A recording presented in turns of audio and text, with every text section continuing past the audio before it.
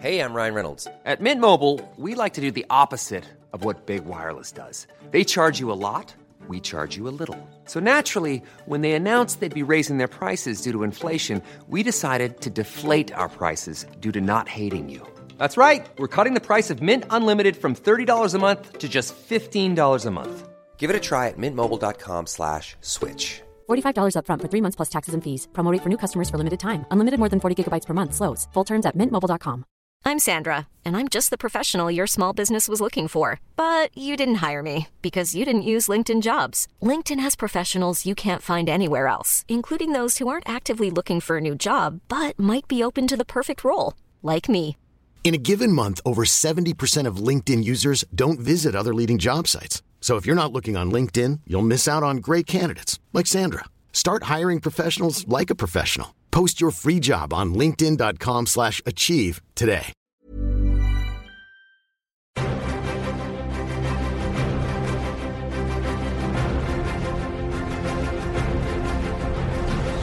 Hello and welcome to Cinematic Universe, a podcast that's all about comic book movies, brought to you by FilmDivider.com. I'm Joe Cunningham, and joining me to help make sense of the comics behind the movies are... Seb Patrick. And James Hunt. I feel like we're off to a bad start. I was hoping for Seb Quatrick this week, but... and James Duck Hunt. Yeah, Duck Hunt. Oh, amazing. Get ready for a lot of duck puns in this episode. We'll be discussing the latest comic book movie and TV news before launching into our spoiler-filled discussion of Mallard Hoyt's 1986 film, Howard the Duck. But before any of that, I'm going to ask Seb and James to explain a comic book concept that as a movie fan, I just don't understand. So Seb, James, can you explain to me the relationship between Storm and Black Panther? Marriage of convenience. Chris Claremont did an issue of X-Men ages ago, possibly even classic X-Men, which was specifically designed to do continuity inserts into old stories. Right. And he had the Black Panther and Storm meeting up when they were teenagers and falling in love. And then sort of 30 years later, someone at Marvel decided to dredge that idea up because Storm was their highest profile black woman and the Black Panther was their highest profile black male. And yeah, they dragged that back up to do a storyline based around the two, sort of to try and raise the Black Panther's profile, possibly. Okay, so, I mean, I knew that Storm was African, but is she Wakandan? So when she was created by Len Wein for the all-new X-Men in the 1970s, he wrote her as African and had in his head a backstory for her in which she was basically an African goddess. But he only wrote the very first story with that X-Men team in, and after that Chris Claremont came on as writer, and Storm's backstory hadn't been explored in that first issue, so Chris Claremont gave her a completely different backstory where she was actually born in Harlem, but then moved to Africa and grew up there for part of her growing up. So she's kind of half African, half American in terms of her upbringing and her background and stuff. And Chris Claremont said that what he liked about this was that it sort of gave her like a kind of a foot in both camps in much the same way as being someone who on the one hand is a mutant and on the other hand kind of has this, lives in this place where she's perceived as a goddess. So, it's kind of all about the dichotomy with Storm, really, which I think then sort of the Black Panther thing, the kind of main story thread they did with that was her divided loyalties between, her kind of X-Men family and her duties as Queen of Wakanda and sort of, making her have to choose between them. Okay, and so Marvel then kind of just, put those characters together into a romance, and is that still the status quo now? No, they divorced ages ago. It was a finite story, really. There's not a lot you can do with Storm as a Wakandan queen because, like her basic character is that she's created as a component of the X-Men team, so she doesn't really work as in any other context. Okay, and so do those two characters still interact now, or are they kind of kept separate? I think actually it might have been Avengers vs X-Men that split them up for good. I don't think they've met since then. But I mean, I don't pay close attention to what Black Panther's doing at any given time. I was going to say, because Black Panther's probably mostly just been off doing Illuminati stuff, I guess. Like, those characters have really kind of been off in their own corner ever since Jonathan Hickman started doing that storyline, really. Yeah, I mean, that's why they were never very good together anyway, because their stories just don't intersect in any meaningful way. Right, and then just one little addendum because of the Fantastic Four comic I read a couple of weeks ago. Does Black Panther still have anything to do with the Fantastic Four, or was that just kind of his origin, and since he's been an Avenger? Well, again, I mean, Reed Richards is one of the Illuminati, isn't he? So he's been hanging out with him. Right, okay. And that all started in Hickman's Fantastic Four comics, didn't it? Well, after Civil War, Storm and Black Panther replaced Reed and Sue in the Fantastic Four for a while. Okay. Yeah. I mean, you know, he'll always be part of that world, but it's only, you know, only because he first appeared in that comic, so he's got that tie there. Yeah. Let's move on now to some of the comic book movie and TV news that has broken over the past week. And the first piece of news is that Mads Mikkelsen is being rumoured to be playing the main Doctor Strange villain. And that's interesting for a couple of reasons. We already knew that Chiwetel Ejiofor had been cast in the film as Baron Mordo, who I believe on the page, guys, is kind of originally a friend of Stephen Strange and then a rival. Yeah, he's like, they were both the apprentice of the Ancient One, and Yes. Doctor Strange was sort of the good one, and Baron Mordo was the bad one. So he's basically the master to Doctor Strange's the Doctor, then. Right, okay. And that sounds like something that is going to happen in the film. We're going to see Stephen Strange go out and find the Ancient One and be trained. So that would make sense if that still happens. But you would kind of almost imagine in kind of like a Thor-Loki way that would... I think my assumption was just that he would then be the main villain at the end. His function is to, generally speaking, is to kind of involve greater powers in problematic ways. Like, I can tell you now, Mads Mikkelsen will almost certainly be playing Dormammu. Yeah, that's what I was going to say. He has got to be Dormammu. Tell me more about this character. So Dormammu is like, he's a kind of demon/wizard figure who will give Baron Mordo more power for being his apprentice. He is simultaneously one of Marvel's coolest and shittest character designs as In well. what way is he cool? Because he's a guy with a flaming head. So is Ghost Rider, and he also has a motorcycle.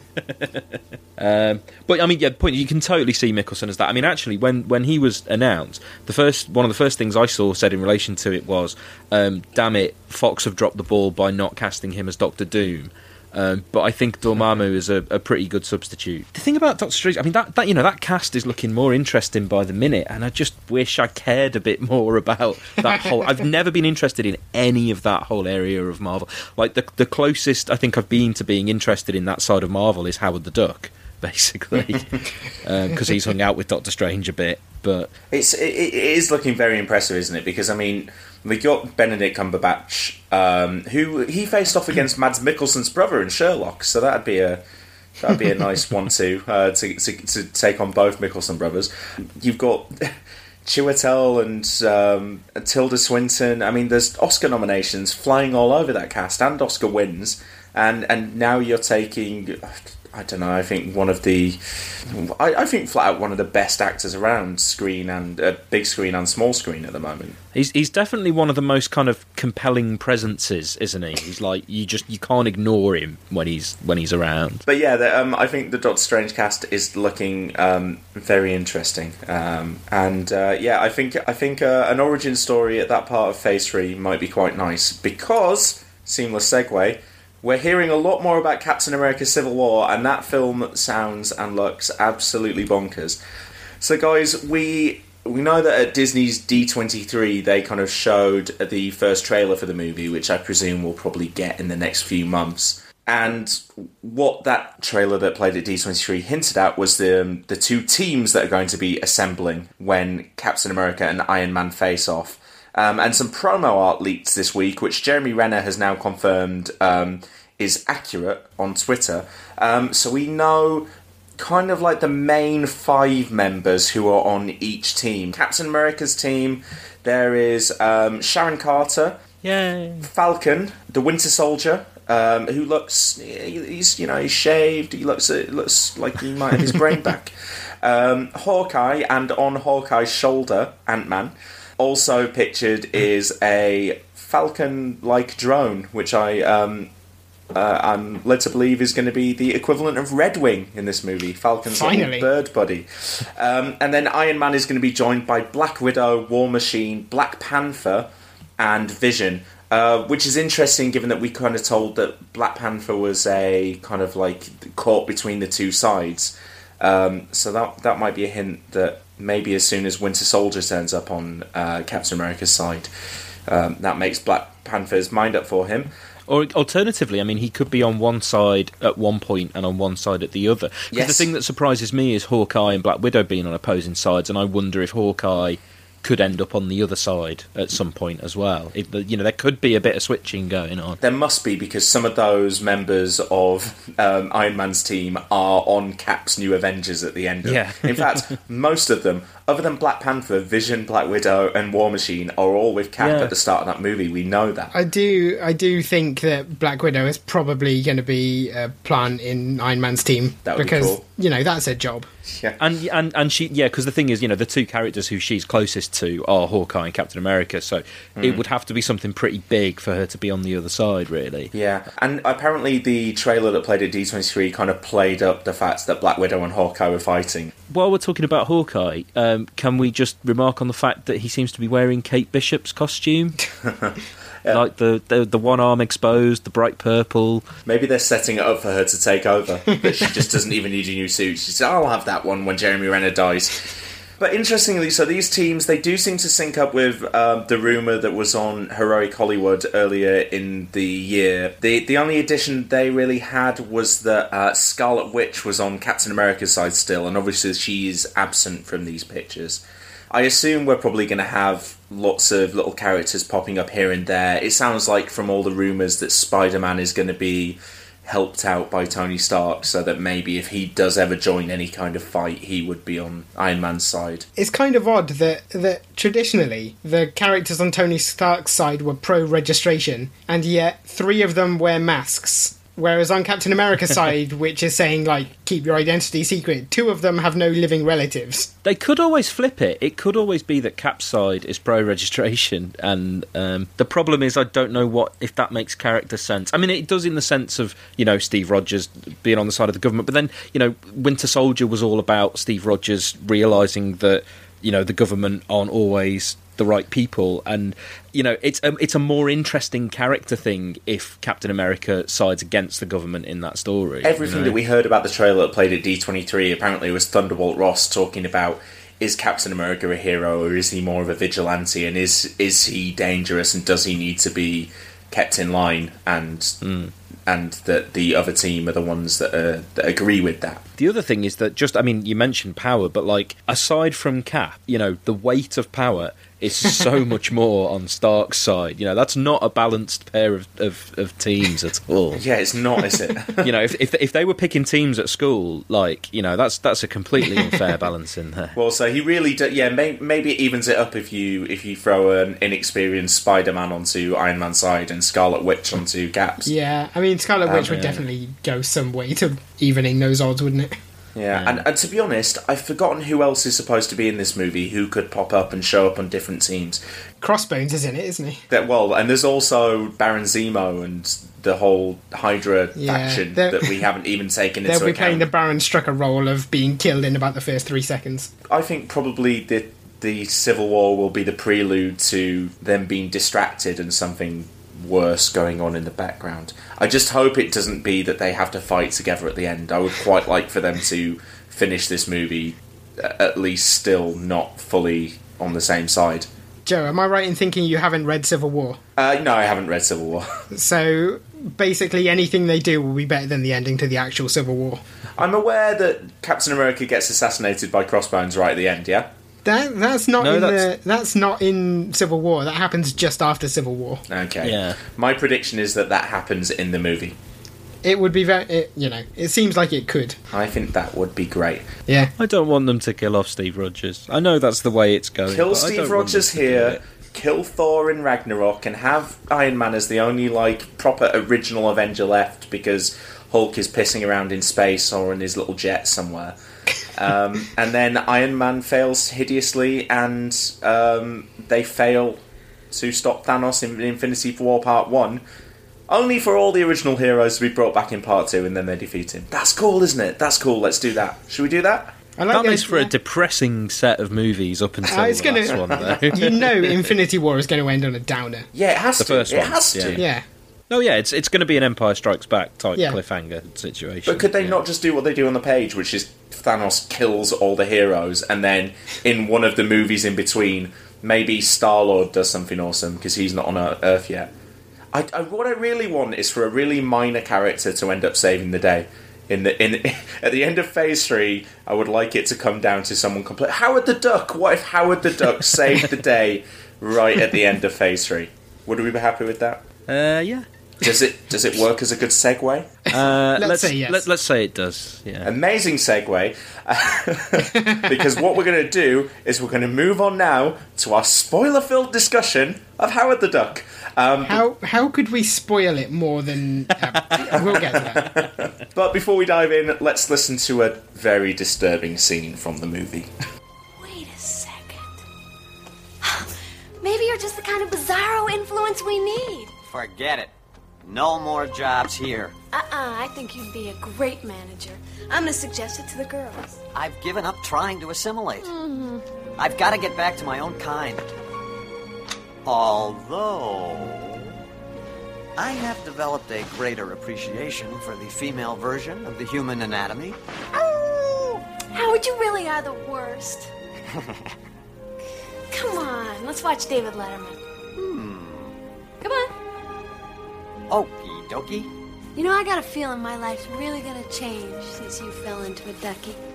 Yeah, well, I'm glad somebody's happy. If I could just get my career back on course, I'd only have the old standard word left. What's that? Just can't seem to find the right man. Maybe it's not a man you should be looking for. Do you think I might find happiness in the animal kingdom, Ducky? Like they say, Dal. Love's strange. We could always give it a try. Okay, so that was a little taste of Howard the Duck. I hope you enjoyed that as much as we did. We're probably not going to be able to go too deep into, themes and ideas and what this movie is trying to get across and do this week, because it's Howard the Duck. So I'd like to spend quite a bit of time to begin with talking about basically what this podcast was set up to do is discussing the comic books behind the movies. So Howard the Duck on the page, what defines him on the page? What's his history? Is he just a pastiche of Donald and Daffy Duck? I don't get him. What is Howard the Duck? Try and imagine, right, the complete opposite of everything that the movie is about, and then you've basically got the comic. But the comic is set in Cleveland, right? Because that's Yeah, important. and it has a character called Beverly in it. Yeah, and a character called Howard the Duck. Yeah. Is he in the comics, is his surname Duck? Because in this movie, his name is Howard T. Duck. I don't know whether his middle name is Duck. He's just called Howard. And he's Yeah. a duck. Yeah. Yeah. And is he from a planet where there are 2 moons? This is immediately kind of one of the biggest key differences and Yeah. one of the things that's annoying about the film. There is no point ever getting into where Howard comes from in the comic. It's never shown. Like, he is from Duck World. Yeah, but it's... Steve Gerber wasn't interested in that. That. Steve Gerber tells it Howard's from a reality populated with anthropomorphic animals, which is to say a pastiche of sort of the Disney world. Okay, but not just ducks. Not just ducks, no, like all different animals. Okay. But I don't think he ever showed that himself. And then later creators said Howard was from a world full of ducks. I was going to say, because I didn't think I'd seen it in the Gerber run, because it's just so unimportant to the Gerber run. It's just not what it's about, So what is it about? The Gerber run is a kind of absurdist satire. Howard is a mouthpiece for Steve Gerber, and that's kind of why it's hard for anyone to do Howard without Gerber. So what's he satirising with Howard the Duck? Because I've seen some of the original issues. He looks like Donald Duck. Yeah, but it's just, stuff like that is incidental. Like, the kind of the surface trappings of Howard are just completely incidental, and the fact that he's a talking duck who looks like Donald Duck is just part of, I don't want to say the joke, because Steve Gerber had this line about how there was no joke in Howard the Duck, but because it's just this massively existentialist satire on the absurdity of life, basically. It really is just Steve Gerber going, life is just ridiculous, right. And tragedy and comedy are right next to one another, and that kind of thing. So how... I mean, because he doesn't sound like he should be a character, from what you're saying, who would fit naturally in the Marvel Universe. Like, it sounds to me like he should be like the Ninja Turtles or something, completely separate, some independent comics publisher putting it out. You're exactly right in that, but this is from a time when Marvel had this policy of allowing editors to write their own books. So if you were an editor at Marvel, you could essentially do whatever you wanted and publish it. And when was this, by the way? So early 70s. So 73 was when he first appeared. Right. And when did the solo series start? Was it... Yeah, it wouldn't have been long after, would it? 76. I think really the reason why Howard the Duck is a Marvel comic is because Steve Gerber was working for Marvel at the time. It's the long and short of it. Right. So he happens to be in the Marvel universe, and Gerber decided that rather than just have him be... Because, he could have published it at Marvel and had him be completely separate, but as it is, he did actually have him interacting with other characters. Spider-Man is in the first issue of Howard's... I mean, Howard, that's not his first appearance, but that's the first issue of his solo series. He first appeared in... And if you've never heard of this comic before, he didn't first appear... But he first appeared alongside the character Man-Thing, and then appeared in an issue of Man-Thing's own series, which is titled Giant Size Man-Thing. Yeah, I've heard of that before. Man-Thing being a character who appeared, the same month as Swamp Thing, and who was basically identical, because the two people who created Man-Thing and Swamp Thing were roommates, right? And they created characters for Marvel and DC that were basically identical. Man-Thing has been referenced in the Marvel Cinematic Universe on Agents of S.H.I.E.L.D., so it doesn't count. But Kobe Smulders was the one who did it, so a little bit of legitimacy. But basically, yeah, kind of Steve Gerber was working on Man-Thing and created this character and then spun him off into his own book. And then basically used the book to begin with as a parody, not just of... parody's the wrong word, really. Yeah, parody implies something much broader than Howard the Duck is. It's a satire on comics, but it's not really a parody of comics. I mean, he does because the thing is, kind of, particularly in the early issues, each issue is kind of focused on a particular type of comic. So there's a horror comics one, and there is a very firmly superhero comic, and that's actually the most pastiche issue is probably issue 2. And then there's the Kung Fu issue, which is where God, they love saying Quack Fu in the movie, but that does actually come from the comic. Oh, wow. So you can't really blame the movie. It's like the movie went, oh wow, they made one pun in the history of the comic. We're going to use it as much as possible.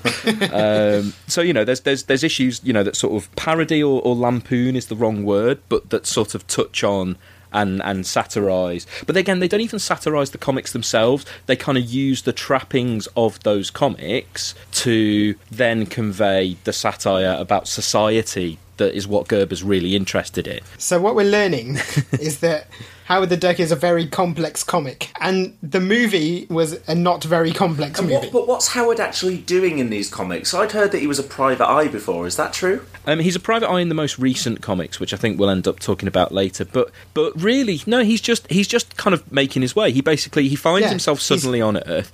He runs into Beverly when he's about to commit suicide by jumping off a tower that turns out to be made out of credit cards, and she's being held hostage at the top of it, because the first issue is kind of a parody of sort of not exactly sword and sorcery, but kind of fantasy, sort of Conan the Barbarian type elements. And then he moves in with her in Cleveland, and neither of them have any money, and he's just kind of blundering around life, just getting into scrapes pretty much. Right. Stuff kind of happens to him. One of the jokes of Howard is that he's not anything special. He is just a man who happens to be a duck. Yeah. On his world, he is just an average guy, and that is sort of the point of him. I also think it's kind of important to... And this is a really daft distinction to make, but I think it's one of the things that the movie fundamentally gets wrong. He is a duck. I mean, okay, he has hands and he talks, but the movie, I think, and this is a problem in the execution, really, makes him a duck man, and it's not really the same thing. Except he has evolved from ducks. Exactly. We evolved from monkeys, and he has evolved from a duck. Oh God! Well, let's get onto that bit later. The thing I like about that scene is that it includes Neanderthals in the human lineage. I like the fact that it has an actual scientist saying the phrase "humans evolved from monkeys." Yeah. But he's just a duck. Is he like duck-sized, or is he... How tall is he? He's like a large duck. Yeah, he's a large duck, but I just think, as I say, the movie goes a bit too much anthropomorphised with the anthropomorphising, I think, because part of the inherent absurdity is the fact that he's a duck, you know. Because he's a duck who does not act like a duck at all. One of the things the movie is completely inconsistent about whether people recognise that he's a duck or a person or not. Yeah.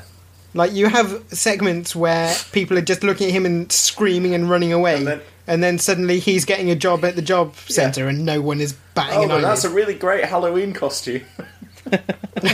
Oh, God. I don't know whether I should be really, like, medically enhanced to watch this movie. Or to survive anything this that gets you conversation through about it is completely acceptable. The comic was definitely aimed at people who were high, because it's a mid to late 1970s Marvel comic, and Stone College students were like the primary audience, and that's why this became such a cult hit. You know, the fact that it's actually got these kind of ridiculous layers of meaning is actually, I don't think that's so much the reason why it was a hit in the first place, but I think it's the reason why it's endured, you know. But so can you explain why George Lucas, who I don't think we've mentioned yet, why George Lucas wanted to produce this as kind of basically his next thing after Star Wars? Well, he didn't originally, because I believe he actually picked up on it before Star Wars. I think it was post-American Graffiti that he discovered the comic and loved it and said, I want to make a film of this one day.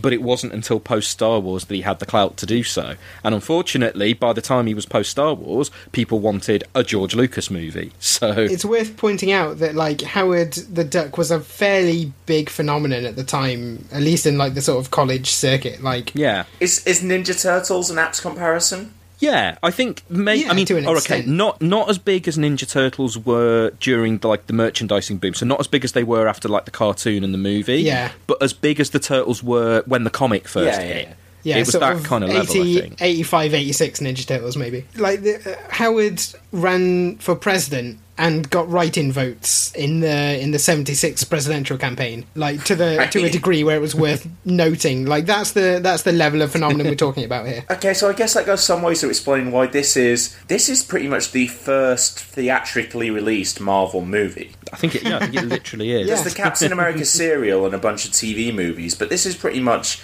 Marvel's debut on the big screen. Yep. Oh, they've come a long way. You can see why it was so long before the next one. Yeah. And so what from the comics actually does make it into this film? So, okay, Howard and Beverly, and Howard moving in with Beverly. The villains, the Dark Overlords, is that a thing from the comics? No. Not that I've ever seen. No. It's not a Marvel thing in any shape or form? I mean, only in the sense that there are some Marvel characters who are sort of Lovecraftian inspired, but not in any direct sense. I think the film references Sominus as like a region of... Does it reference Sominus as like the region of space that the Dark Overlords come from or something? I'm sure the word Sominus flashes up on a screen, and Sominus is where Thog the Overmaster, who is the demon that basically abducted Howard and dropped him on Earth in the first place, comes from. So there's a bit of like name-checking lip service as well. Right. And there's the fact that he says quack foo a few times. But other than that, and the fact that it's in Cleveland, yeah. I mean, Beverly bears little to no relation. Although, I will say, the film gets criticism for playing up the idea of there being a romantic relationship between the two. That's not the film's creation. That's in the comics as well. It's maybe not as explicit as it is in the film, but it's implied in the comics. It implied how? Implied that there's a bit of, like, romantic entanglement or sexual entanglement. It's the kind of thing, like, you'd see them in bed together, maybe, but that would be the extent of it, as opposed to what the film does. There were some panels that actually had to get redrawn before publication that made it look more like they were sitting up in bed together, having spent the night together, and then that got changed. And generally, when you see Howard in Beverly's apartment, he's not sleeping in the same bed as her or anything, but they do have a quite boyfriendy, girlfriendy kind of relationship. Right. I mean, it's kind of it's on and off and up and down in the comics, and Beverly actually kind of disappears for about 10 issues of the comic.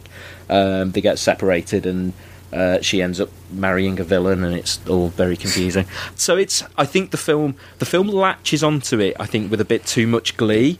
But the film didn't invent it. Right. The film kind of took something that was implicit from the comics and just ran with it in a really weird and creepy way. But beyond that, as far as like plot goes, as far as what it's about, as far as kind of, the idea of there being a villain who's doing this and that, nothing in this film comes from the comic. Okay, well, let's start to try and pick this film apart then. I think chronologically, because I really would like to start with Duck World. We don't spend very long there, but man, it sears itself onto your brain and you will never get rid of what you see there.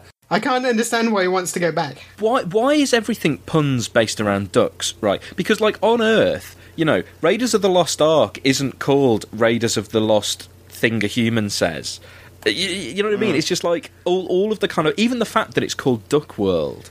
Like, it's so Earth, so weird. Earth isn't called Person World. I mean, it's something. It's something that, like, it reminded me a little bit of Cars, the Pixar movie. That that for a kids movie, that movie messes with my brain every time I'm watching it, because I'm like, but, like, are they mechanical or are they organic? And who built the roads? And why are there buildings? And how come he has a tongue hanging out? And you're telling me these cars have their parts replaced and they sleep, but they also have petrol put in? Like, what are the rules of this world? It really, really bothers me, guys. And this was the same thing. Because it's like, do they know that they are ducks and that somewhere else there are people and that their world is like the world of people but a bit different? Well, Howard said he knew that they evolved from ducks. Yeah, but, like, their world, everything is still kind of human-sized, but they're all small. So it's like, why have they not built a world designed for ducks? But they live in, like, a world that's designed for people. And why are they going on about being ducks so much? Yeah, we exactly, don't go around making ducks. puns about monkeys all the time. Exactly. And our movies don't all have monkey names. So we get at the start, we get May Nest and W.C. Fowles starring in My Little Chickadee. Didn't even need to change the name there. We get Indiana Drake, which comes from the creators of Beaks and Fowl Wars, and it's called Breeders of the Lost Stork. There's Splashdance. You can see why they do it, and some of the gags are quite cute, and they're obviously having fun with it. And to give them credit, like, everything in the background of those scenes is a gag or a reference in some way. There is attention to detail in that. Yeah, there is. But it's attention to detail on a stupid joke that makes no sense.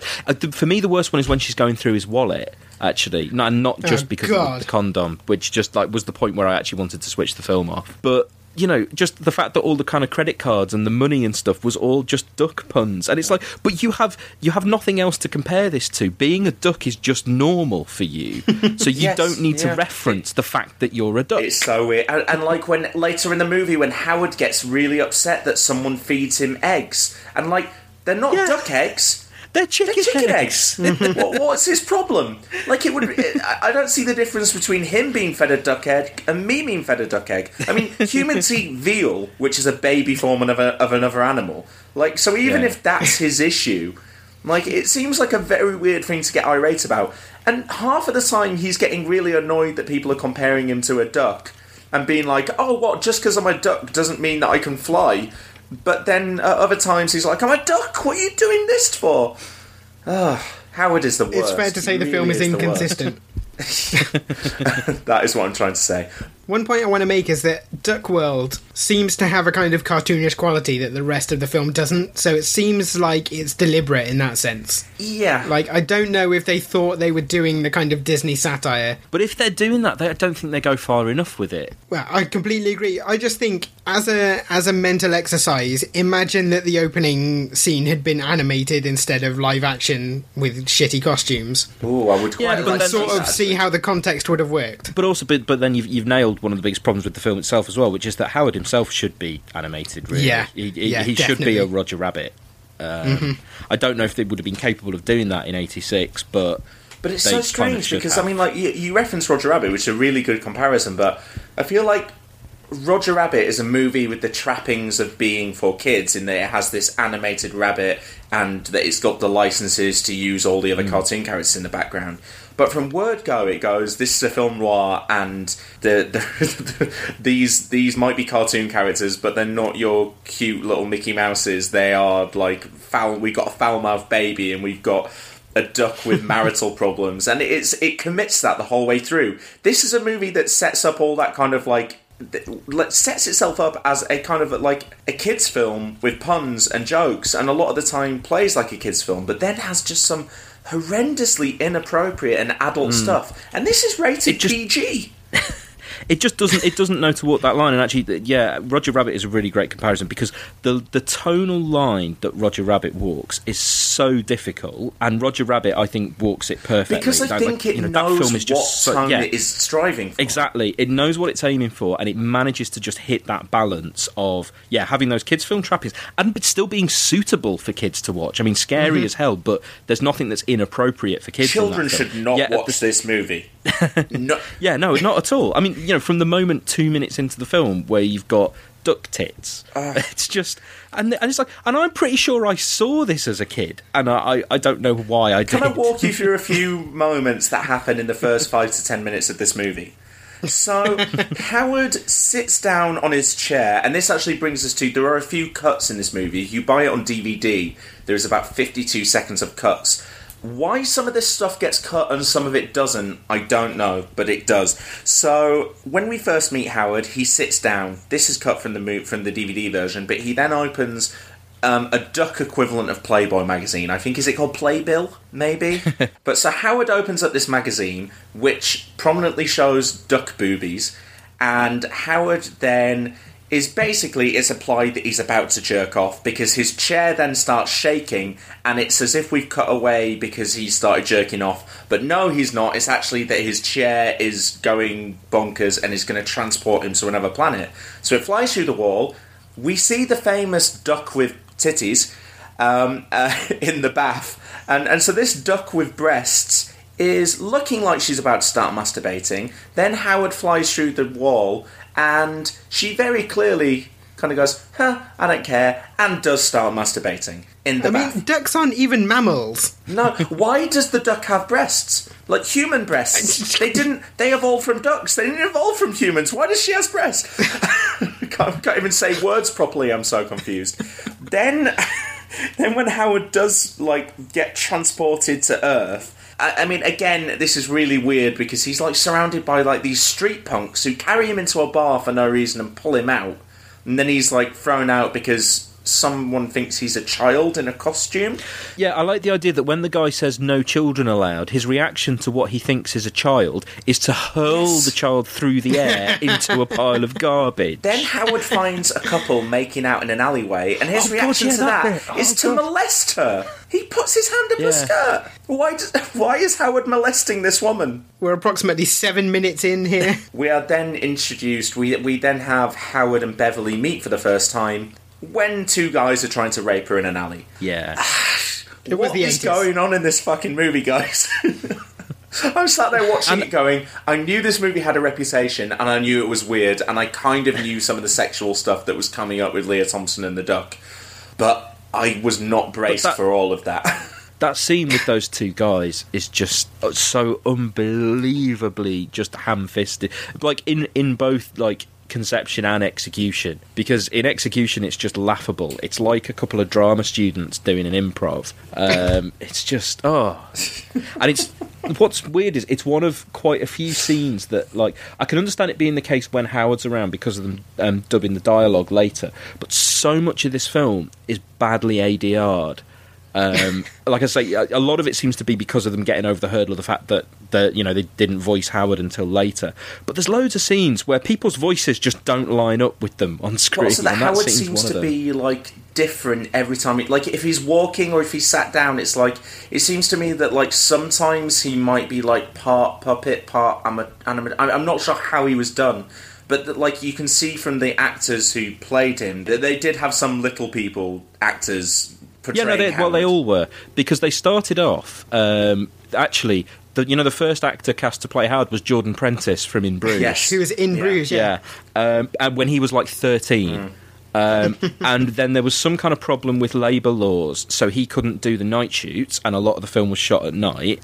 So they had Ed Gale, and then Ed Gale and Jordan Prentice were completely different heights. Like, Jordan Prentice was quite a bit taller than Ed Gale, so they realised that the stuff that they shot with Jordan Prentice didn't really match up, so they just had Ed Gale do most of it. But then there's about 4 or 5 other credited actors who must have played him in individual scenes. Well, there are some shots where he's clearly a full-size man with a duck head on. Like, I think it's mostly the fight scenes where they just got a regular, so they just kind of show the top half kind of thing. Yeah, and like the proportions are all off. It's absolutely crazy. Can I ask you, when Howard is flying through space towards Earth, away from his egg-shaped planet, because again, his planet is shaped like an egg, is the movie riffing on Superman at that point? Because I imagine Superman was probably the main superhero movie that had preceded Howard the Duck, and so he's flying away from this planet with 2 moons, and we've got this narration going on as he goes through space and lands on Earth. I got that exact vibe because of the narration, and I did wonder, were they thinking like, oh, this is how you do superhero movies because this is what they did in Superman, or did they think they were satirising Superman? Like, I can't answer that question, but it definitely came up. Yeah, it definitely came to mind for me. Okay, guys, shall we talk about the Howard-Beverly relationship? Yes, let's. I would love to. Do we have to? It is a strange and wonderful thing. Let's first of all say that Leah Thompson she's good in this movie. You're right, Seb. She is giving it her all, and I felt so very sorry for her so frequently during this movie because she's really good. It is one of the most thankless roles that anyone has ever been given. I mean, she's coming off of Back to the Future, which is the greatest movie ever made, and I'll hear no arguments about it. And no, I agree. And she is being, and I'm not sure whether the movie doesn't know what tone it's striving for, and so I feel like I'm not sure whether Leah Thompson knew what she was playing, because like in the first scene where she kind of puts him to bed in the apartment and then goes through his wallet, it seems like quite a maternal relationship, that she kind of like strokes his head, and then like when she finds the tiny, disgusting, loose duck condom in his wallet. Another bit that is cut from the DVD, but you can find it online, because I watched this on DVD. Oh, I wish I'd watched the DVD version. When I watched the other bits. she kind of like laughs and goes, "Oh, Howard." And it's at that point it seems like quite maternal, like friendship maternal, and then it changes. It is. No, it's just very uncomfortable, isn't it? All it does is it makes that character just seem really stupid and strange. Like, the only way that like the plot of most of what happens in this film works is if she is genuinely like a bit simple, because nothing she does or says can make sense otherwise. The one thing I like about that scene is that she calls his bluff. Like, there is a character moment. Sorry, are we skipping ahead to the scene now? I assumed we were, yeah. Oh, okay, but so in between that, though, he has kind of, like, gone off in a huff and got this job in a brothel, which, again, is disgusting. And he gets thrown into a hot tub while 2 customers are presumably having sex in it. Yeah. After having walked down a corridor where people are just, like, having sex in corridors. Have you never been to a brothel? That's what it's like. I've never been to Hot Tub Fever or whatever it's called. Actually, hang on. No, saying that implies that I haven't been there, but I have been to a brothel. It's so weird because all of this stuff comes in between stuff that doesn't seem like it would be have any place in an adult comedy. All the stuff about figuring out where Howard came from is just kind of like dumb exposition. A lot can happen in 3 years, like a chatbot may be your new best friend. But what won't change? Needing health insurance. United Healthcare Tri-Term Medical Plans, underwritten by Golden Rule Insurance Company, offer flexible, budget-friendly coverage that lasts nearly 3 years in some states. Learn more at UH1.com. Hiring for your small business? If you're not looking for professionals on LinkedIn, you're looking in the wrong place. That's like looking for your car keys in a fish tank. LinkedIn helps you hire professionals you can't find anywhere else, even those who aren't actively searching for a new job but might be open to the perfect role. In a given month, over 70% of LinkedIn users don't even visit other leading job sites. So start looking in the right place. With LinkedIn, you can hire professionals like a professional. Post your free job on linkedin.com/achieve today. Hold up. What was that? Boring. No flavor. That was as bad as those leftovers you ate all week. Keke Palmer here, and it's time to say hello to something fresh and guilt-free. Hello Fresh. Jazz up dinner with pecan-crusted chicken or garlic butter shrimp scampi. Now that's music to my mouth. Hello Fresh. Let's get this dinner party started. Discover all the delicious possibilities at hellofresh.com. Positional stuff, and Tim Robbins by that point has shown up playing wacky scientist who... Tim Robbins, Mr. We really wanted Rick Moranis for this part, but we couldn't get him. He was busy doing Little Shop of Horrors. And someone had told Tim Robbins to act and really just go for it, Tim. Just, like, you're a little bit too small there. It's like that Futurama episode, like, more I can't see you emoting, more emoting. I genuinely Wave your did arms. not expect going into... Like, I like Tim Robbins, and I even like Tim Robbins when he's playing complete morons, because The Hudsucker Proxy is one of my favourite films.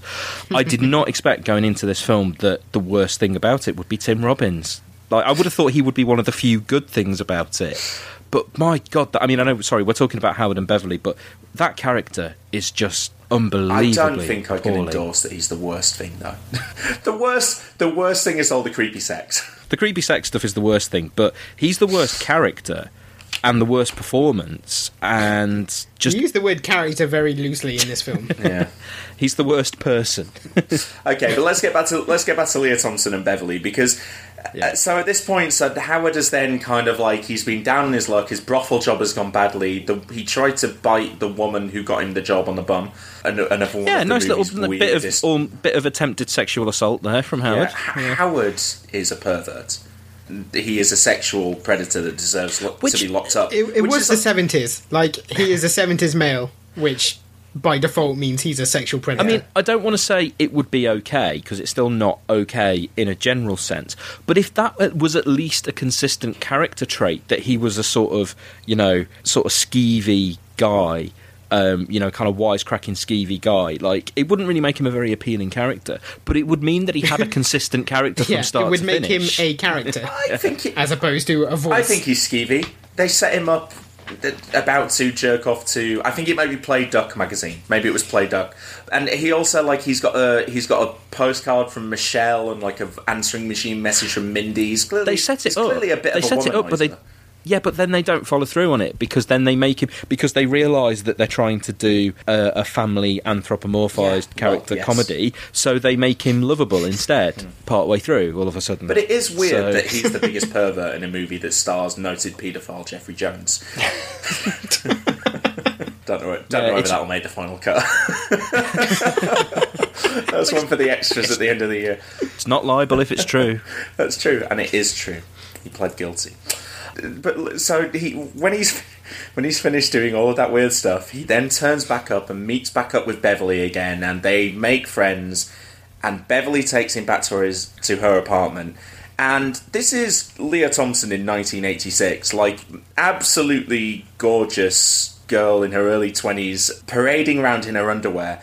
And it actually makes quite a nice parallel with Back to the Future, where you're watching this scene going, well, that girl is clearly beautiful, and that other character is ostensibly our hero, and there is some implied romantic entanglement, but my God, there is nothing I want to happen less than for them to hook up.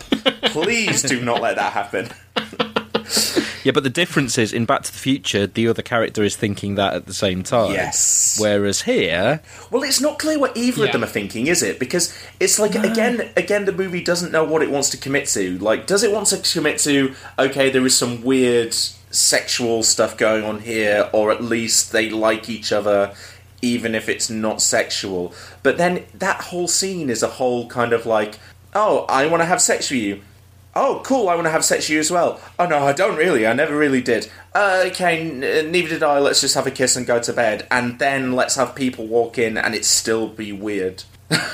This is the thing, that it kind of seems like that film is supposed to be kind of the two of them calling each other's bluff.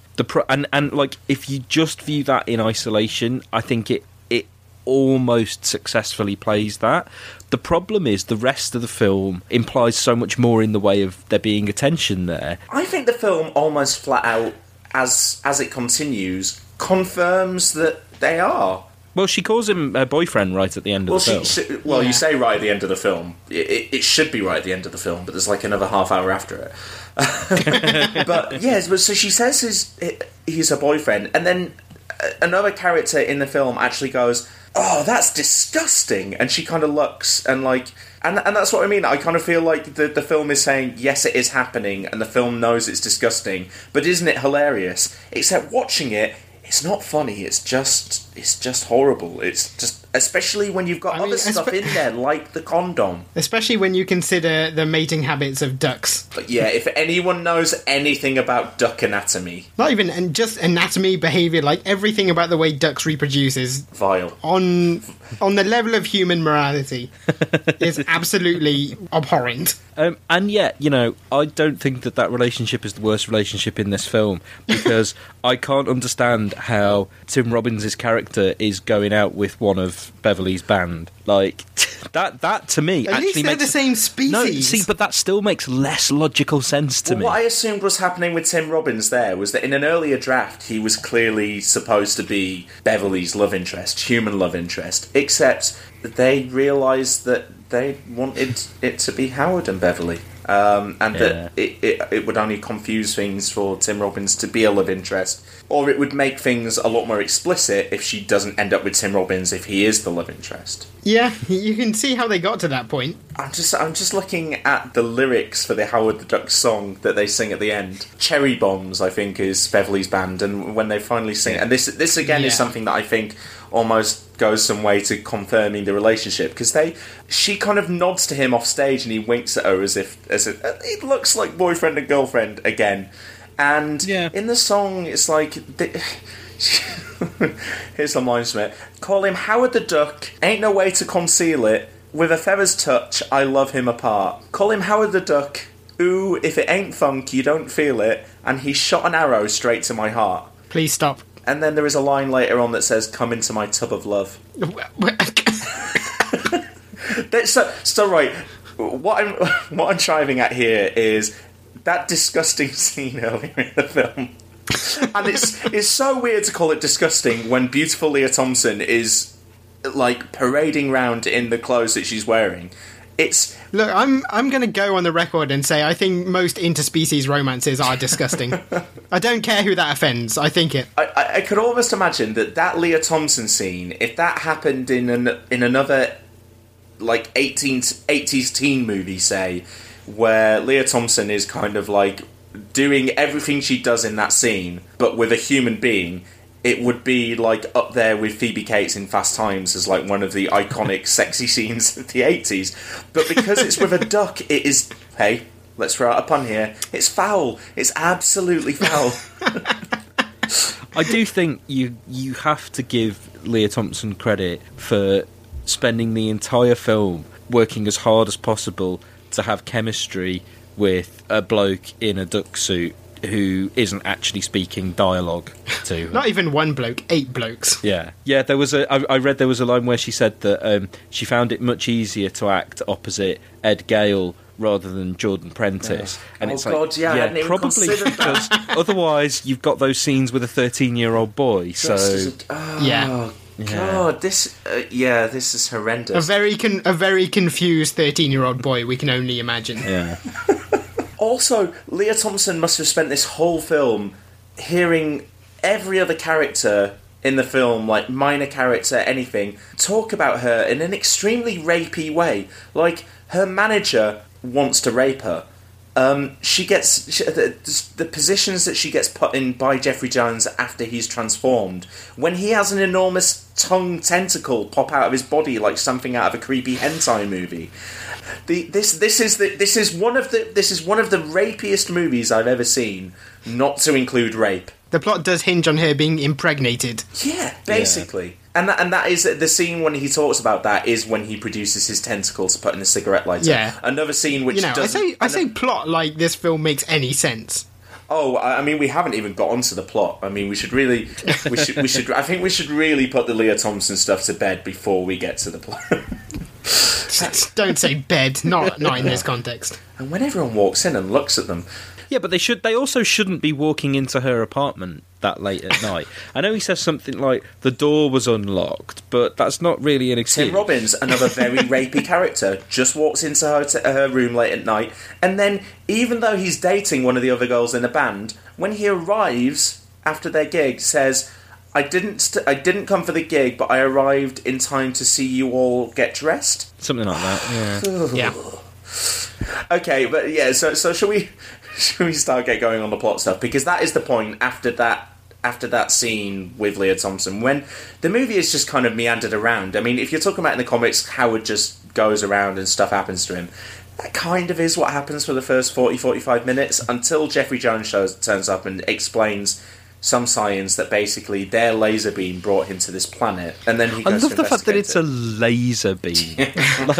It's like, was this film made in the 1950s when a laser beam was the most technically advanced thing? Oh, we fired a laser into space and it brought you here from. But it's another thing that suggests that it should be a kids' movie, isn't it? It's like, oh, a laser beam brought you here. Yeah, okay, that makes sense for a kids' movie. We don't need any. Like, if it was a Spy Kids movie, that was the explanation I wanted.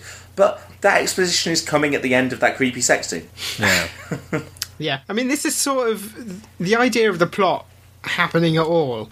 Kind of is. It's like the antithesis of a Howard the Duck story, in that something big happens and he saves the world. And it's sort of like, if you were making a Howard the Duck film and really committing to it, you would have gone for a plot on the level of like Clerks or something, like really low end, no stakes stuff. Do you know what I think Howard is the Howard comics are closest to in terms of like plot and how the plots unfold? It's Hitchhiker's Guide. Because the stories are generally quite inconsequential as far as like what the characters are doing in the world, aside from the fact that there is a story where he runs for president, but you know, that's played quite ludicrous. But it's more it's just things just happen one after the other for no apparent reason. There's no sense of actually building a plot or of plots having consequences. And it's really got that kind of similar ethos to Hitchhiker's Guide. I'm going to give a reference point that no one except me and possibly Al Kennedy will get. But they made a film of the Cromartie High School manga, which is essentially a gag strip with observations about life in. And when they made the film, the first half was a bunch of non sequitur jokes, and the second half was an alien invasion where all the characters ganged up to stop it. And as a result, the second half of the film was completely abysmal. And that is exactly the same thing here. Like, the first half of the film is stupid, but at least it's kind of true. Bad. It is entertainingly bad.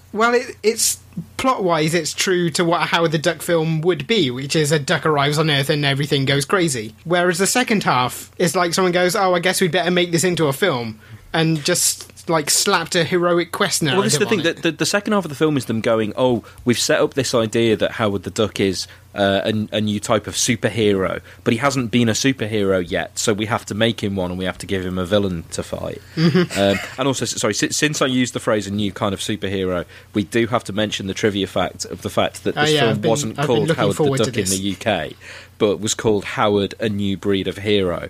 And I don't know if it's true, but I want to believe that the reason for it was that when it opened in America, it got a 3-word review in a particular publication that just said Howard the Turkey.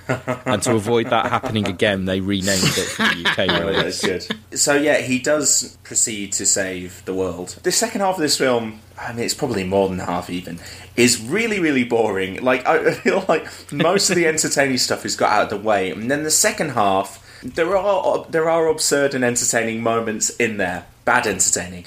But it kind of like, the second half of the film is just like 5 really long scenes that all kind of last like 10 to 15 to 20 minutes long each. I thought they were never going to get out of that truck.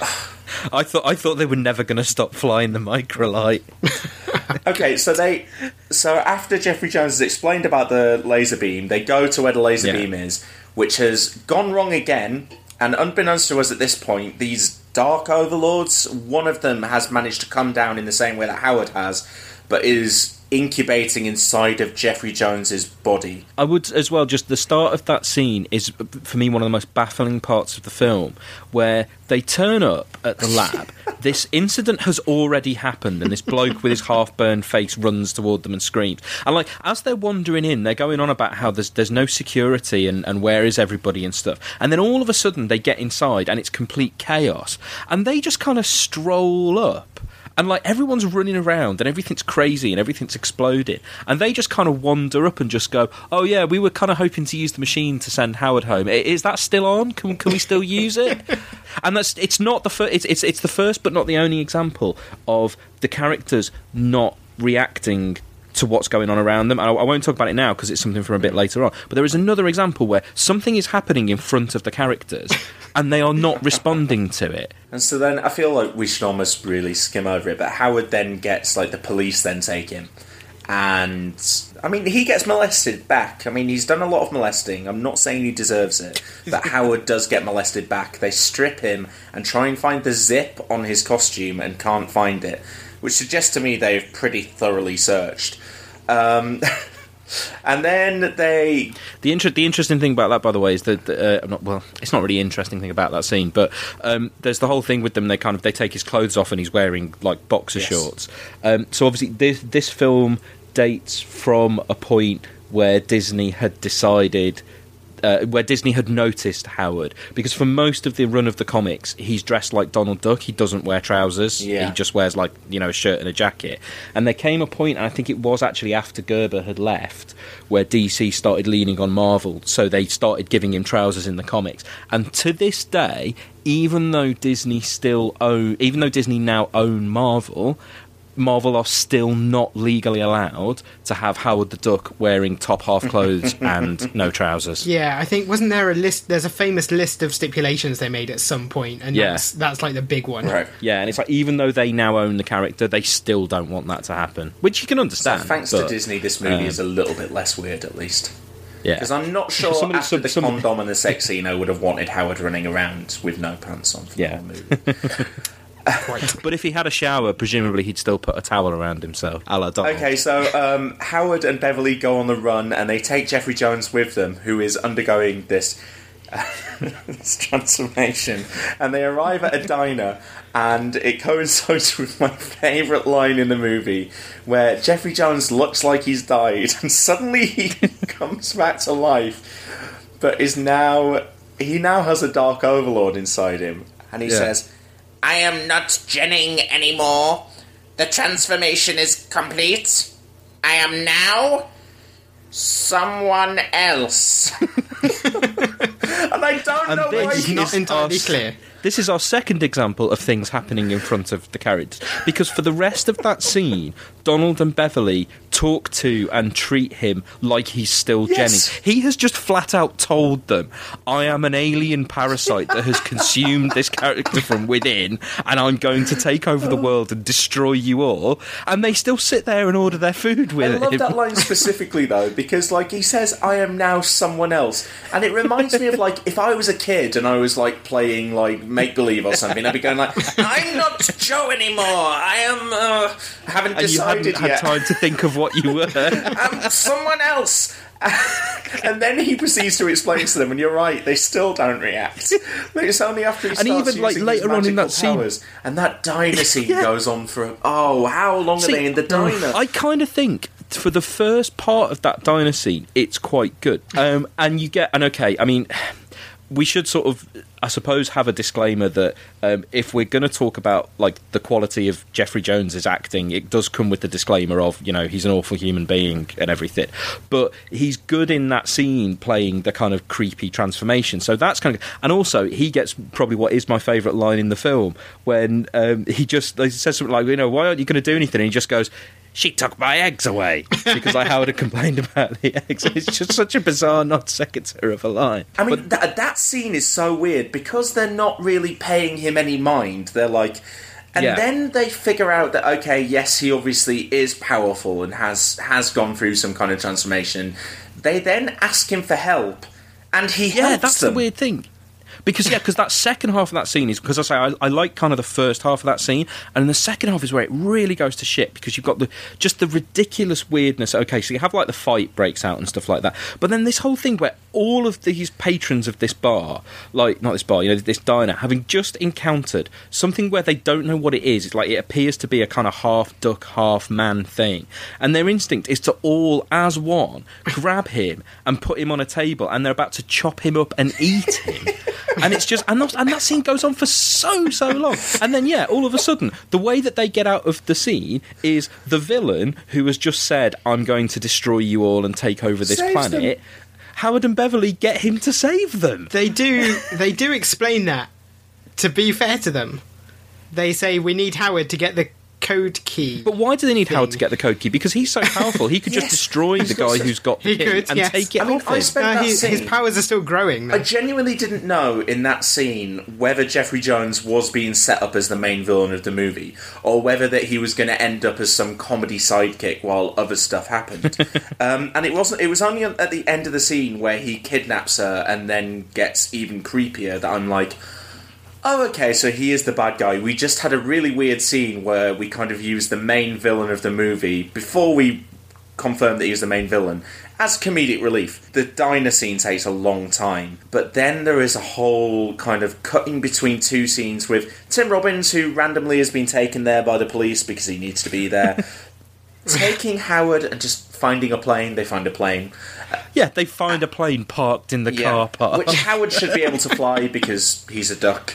He's a duck. And so they fly that around away from police for what seems like forever.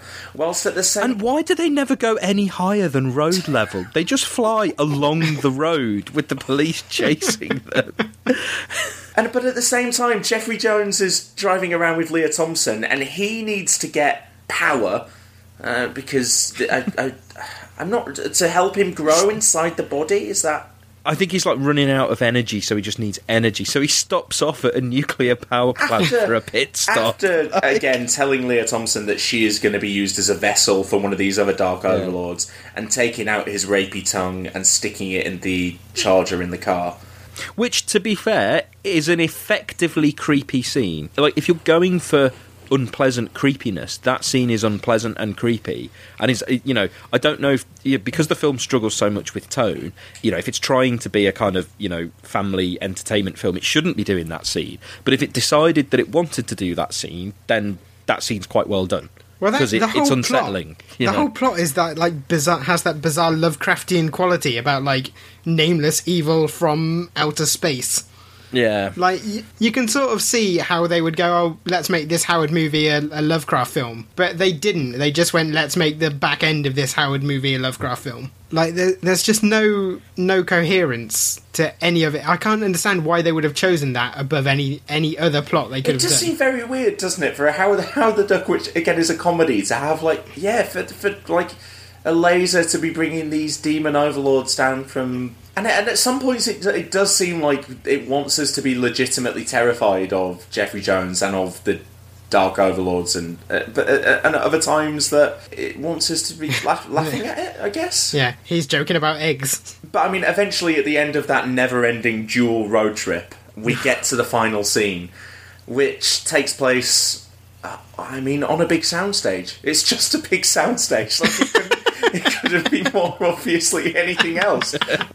Again, it gets rapey with Leah Thompson as she's tied down below the laser. And there's just one bit where Jeffrey Jones rubs his hand up her leg and it looks like he's going to molest her. But then he just tightens the strap that's tying her down. It's like the movie wants you to keep remembering, hey, this woman could be abused in a second, but we're not going to show you it. And all the while, it seems like it takes 10 minutes for Tim Robbins and Howard to get in there to start fighting with the Dark Overlord. It has this whole bit where they're like, we have to creep up really carefully so that he won't see us, and then they just presses a button on the thing and then it crashes through, and then it's like, oh well. It is a bit like the screenwriter didn't have a delete button, isn't it? Or the editor. We've already filmed it, so it's got to be in the film now. Yeah. There's so much bland action and fighting in that final scene where Howard is getting to Jeffrey Jones to fight him. And, eventually he just kind of, like, drives a little cart towards him with this weapon on, and they both fire lasers at each other. And he defeats him, and you're like, oh, well, good, at least the movie's over. And... hang on, just before that, though, remember, before he fights the actual... beast. No, that's what I'm talking about. It's taken like a good 15 minutes to reach this big conclusion where he's fighting Jeffrey Jones. We have the fake out is Howard dead moment, which we've already had in the diner earlier. So I think I think it's the second time. It might be the third time that we think that Howard has died in this movie, but he hasn't. Honestly, it's worse than the current Marvel Cinematic Universe, this movie. And they defeat Jeffrey Jones. At which point, he just gets back up, despite having had his body, like, presumably cancer-ravaged when he goes to a nuclear power plant and charges himself. Well, his also, spine before is that... sticking out of his back. He described something along the lines of, my organs are being transformed and replaced. It's like, the idea is that this creature has eaten him from the inside. So how does he get his body back? He should just be like a lifeless husk. But the point I'm making here is, and I'm sure listeners are thinking, shouldn't the podcast be over at this point? But it can't be, because the movie's not over, because then the Dark Overlord that has been separated from Jennings' body, he is not Jennings anymore, he is the Dark Overlord, and the Dark Overlord then has to fight Howard in a scene which lasts almost as long as the first fight. And it's no more exciting. To be fair, that monster is a good design. The stop motion is not very well executed because it is 1986, not 1956, and it's not very well matted on to the screen. But the design is a pretty good design. I believe it was Dinosaur Supervisor Phil Tippett who did it. It's creepy. It looks like kind of in that Alien way. That it's I'm talking about Ridley Scott's Alien, where the creature kind of has lots of parts that I think are supposed to remind you of both male and female genitalia in the way that they protrude. It's a bit H.R. Geiger, isn't it? Yeah, Howard has to make the tough decision. It's a really poignant moment, guys. Howard has to make the tough decision to go, look, I'm going to destroy this laser so the Dark Overlords can't come down. I'm going to save the human race. Because it's really, really important to remember at this point that this machine is a magical machine that was not created by humans, had nothing to do with the scientist who is standing there who is still alive, and cannot possibly ever be built again. The documentation was incinerated, clearly. We can't build a rocket that goes to the moon again. So yeah, I'm not sure if you remember how the scene ends when they finally defeat the Dark Overlords and destroy the laser. I can't remember actually, because I think I was on the verge of a manic depressive episode. I'll tell you how it ends. It ends with us thinking that Howard is dead again for like the third or fourth time in the movie. And Howard pretending to have been possessed by a Dark Overlord for shits and giggles. There's always time for a joke, isn't there? I think as far as actually liking things in this film, because I honestly, if you're listening to this and you haven't seen Howard the Duck, you should watch it because it needs to be seen to be believed. It's not good in any way. The only thing that I like about it is that Leah Thompson is in it, and she is really giving it her all. And I quite like a couple of the songs that the band sing. That like, oh god, that one in the middle where she suddenly stops them and goes, "Oh, this is too depressing," and it's yeah, you're right. But they're fun, but they're generally quite fun. The first one that is like here in Hunger City. Oh, I had it stuck in my head for like 3 or 4 days afterwards. And the last one, the Howard the Duck song, is terrible, but it's catchy. It's very catchy. To be fair, the only reason that I know I must have seen at least some of the film when I was a kid is because I remember that song. That's exactly why I know I've seen at least the end of it, but that's all I remembered.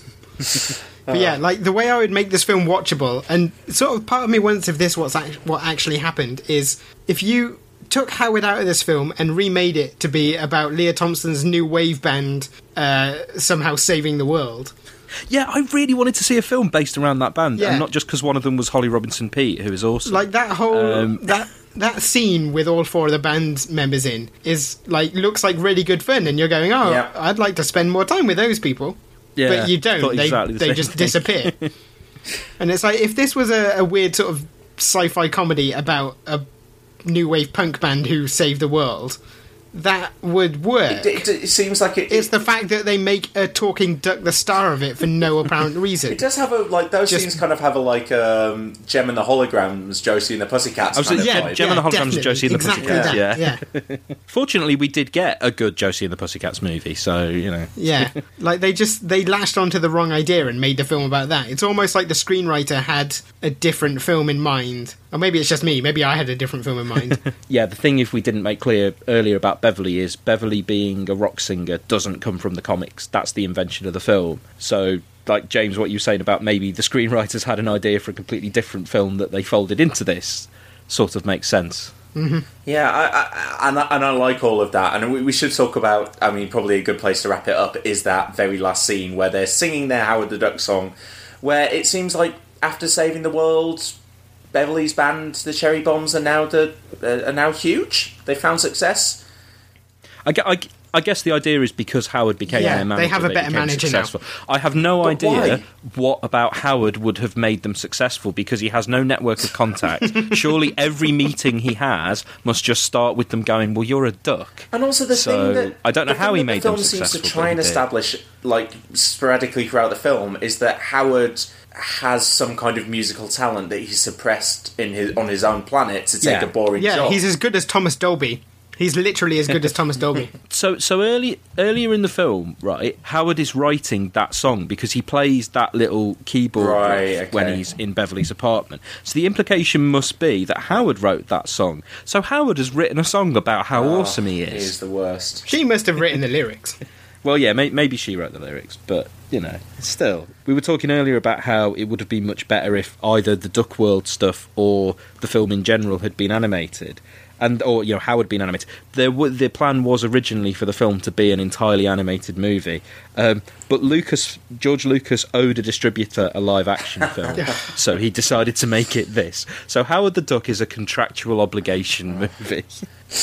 Okay, shall we move on now then, guys, and you can give me your comic book recommendations. I say based on this film, but maybe based on the title of this film. There are other runs, but there are kind of two main ones to talk about. So, recommending you something from the Steve Gerber run is quite tricky, because obviously, you need to read some of the Steve Gerber issues to get a sense of what it's all about. The problem is that they're, as individual issues, partly because they're from the 1970s and partly because they're by Steve Gerber, they're quite dense. So, I don't want to recommend you too many issues, but they're also, while a lot of them are mostly standalone stories, they kind of feed into each other in a really weird way. You get a situation where often the start of an issue is wrapping up something from the previous issue before it then moves on to what that issue is all about. So I didn't want to just tell you to start at the beginning, because the first issue of Howard the Duck, firstly, it isn't actually his first appearance anyway, and secondly, it's not the best issue. And also, I'd like you to read the storyline where Howard runs for president. Because it's one of the better storylines, and it's also really where the comic starts to really become about what it's about. You know what I mean? I was going to say, I find it bizarre they didn't adapt this storyline. If they're going to adapt anything, this is the one to go for. Yeah. So it's kind of, because you get sort of about the first kind of 5-6 issues, as I say, or these kind of relatively self-contained issues that each sort of satirise and use a particular type of comic. And then it's issue 8 is the issue where he actually runs for president. And from then on is when the comic kind of goes a bit more off to being its own thing. So what I'm going to recommend after that long and convoluted introduction is actually issues 5 through 8. So 5, 6, 7 and 8. Because 5 is quite a good start point. It's after the first few issues are out of the way, but it doesn't pick up a previous story thread at the start of the issue. It just opens with Howard and Beverly, and you already know who Howard and Beverly are, so you don't really need any other introduction to them. And then you've got 4 issues that lead up and gradually build up to issue 8, which is the proper story of the presidential campaign. That issue does then kind of end on a cliffhanger, and if you want to carry on, by all means carry on, but the next few issues after that are also a longer storyline that is probably the best storyline, and I didn't want to get you to read 6 or 7 issues because it will take you a while and you might not have time to. So if you want to carry on reading, by all means do, but at least report back on issues 5 through 8 of the original run of Howard the Duck from the 1970s by Steve Gerber, and I think all those issues are drawn by Gene Colan. The artists kind of switched around a bit to begin with, but Gene Colan settled into mostly being the regular artist, and he is really, really good as well. Excellent. So, James, what Howard have you got for me? Like, there have been other Howard the Duck comics since Steve Gerber left Marvel, but most of them have been pretty much unilaterally bad. The exception to that is the most recent volume of Howard the Duck, which is by Chip Starsky, who is best known as the artist of Sex Criminals, and Joe Granones, who is the artist for Chip Starsky. But so the most recent volume, it's just been collected, so it might not be on Marvel Unlimited yet, but you can pick it up off Amazon. It's called Howard the Duck Volume 0, What the Duck. It doesn't have the kind of satirical aspect that the old Howard did, but it's a pretty solid comedy. So this is the Private Eye stuff. Yeah, it has a great version of Spider-Man in it. It's pretty much a kind of a straight-up comedy set in the Marvel Universe. Yeah. And it's very in the Marvel Universe. Mm-hmm. And yeah, every time Spider-Man appears, it's just tremendously funny. Like, I've literally had tears streaming down my face while reading this book. Not everyone gets on with his style of humour, and if you don't get on with his style of humour, you probably hate the book. But if you find him funny, you'll know within the first few pages if you find it funny or not. And if you like the first few pages, you'll like the whole thing. But if I don't, I'll have to masochistically read through them anyway for the podcast. Well, yeah, but you've also just sat through the entirety of the movie for the podcast. I go through a lot of masochism for these podcasts. This next section might be fairly masochistic as well. So we're going to move on to our final section now, which is the pitch. And I feel like I should apologise for this in advance to Seb and James and to you, the listeners, because I'm inviting more duck puns, and hopefully a lot more duck puns.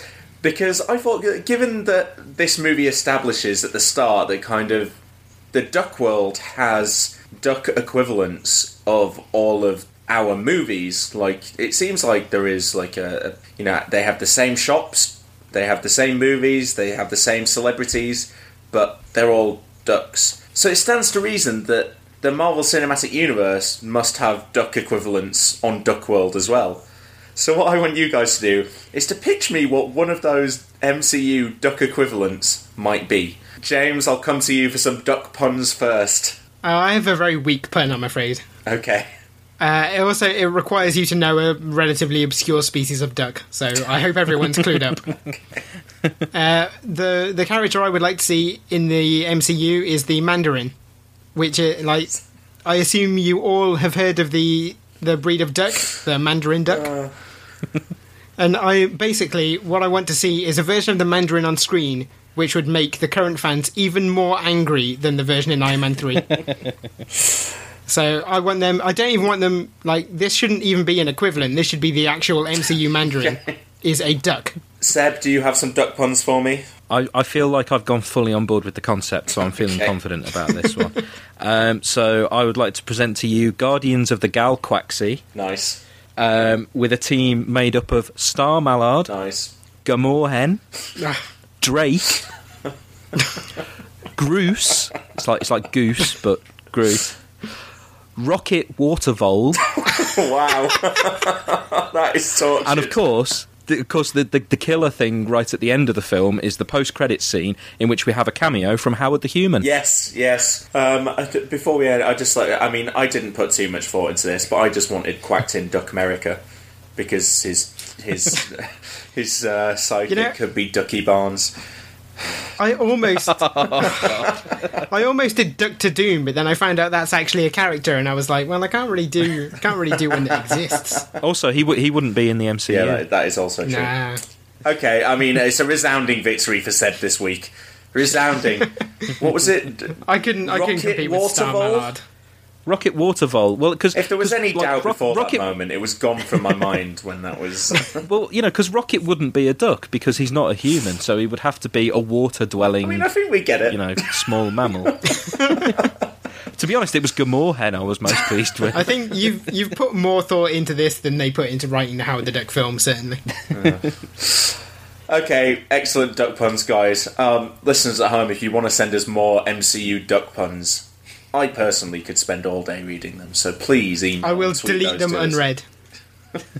That's it for this week, but before I go through my usual spiel, James, you have something you need to let the listeners know about. Yes, I was a guest on at the time of recording, it's the most recent episode of Fantasticast, but if you want to go back and find it, it is episode 143, Marvel Team Up Issue 2. It's a podcast where they dissect appearances of the Fantastic Four retrospectively. And I was a guest on that episode, so if you want to go and listen, that would be fun, I'm sure. Bonus James content this week. I was also on it ages ago, if you want to find that one. I can't remember what episode number it was, but it was the first appearance of Adam Warlock were the 2 episodes I was on. I have never been on this podcast, but I endorse both Seb and James's appearances. I haven't listened to either of them, but I'm sure they're great. I will listen. I'll go and listen. I'll review them on the next minisode. Okay, but that is it for this week. We'll hold you to that. If you're enjoying the show, then please do subscribe on iTunes, Stitcher, Player FM, or your podcast app of choice. And if you already subscribed, then please leave us a rating or review. You can find us on Facebook, on Twitter, @CU_podcast. And send us an email to cinematicuniversepod@gmail.com. You can find previous episodes of the podcast at cinematicuniverse.libsyn.com, and because this is a Film Divider podcast, on filmdivider.com. Thanks for listening, and we'll see you next week. Bye. Goodbye.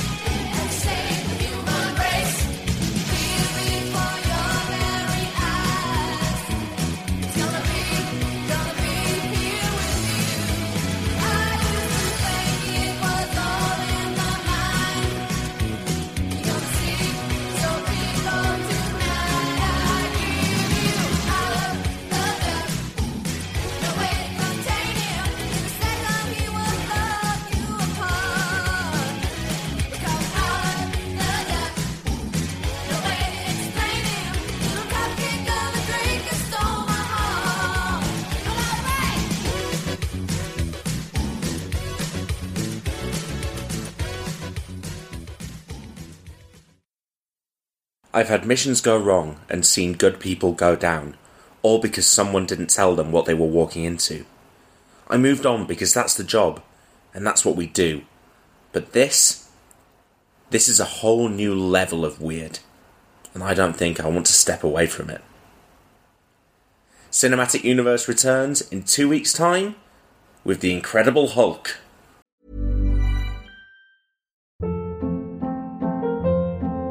Hold up. What was that? Boring. No flavor. That was as bad as those leftovers you ate all week. Keke Palmer here, and it's time to say hello to something fresh and guilt-free. Hello Fresh. Jazz up dinner with pecan-crusted chicken or garlic butter shrimp scampi. Now that's music to my mouth. Hello Fresh. Let's get this dinner party started. Discover all the delicious possibilities at HelloFresh.com.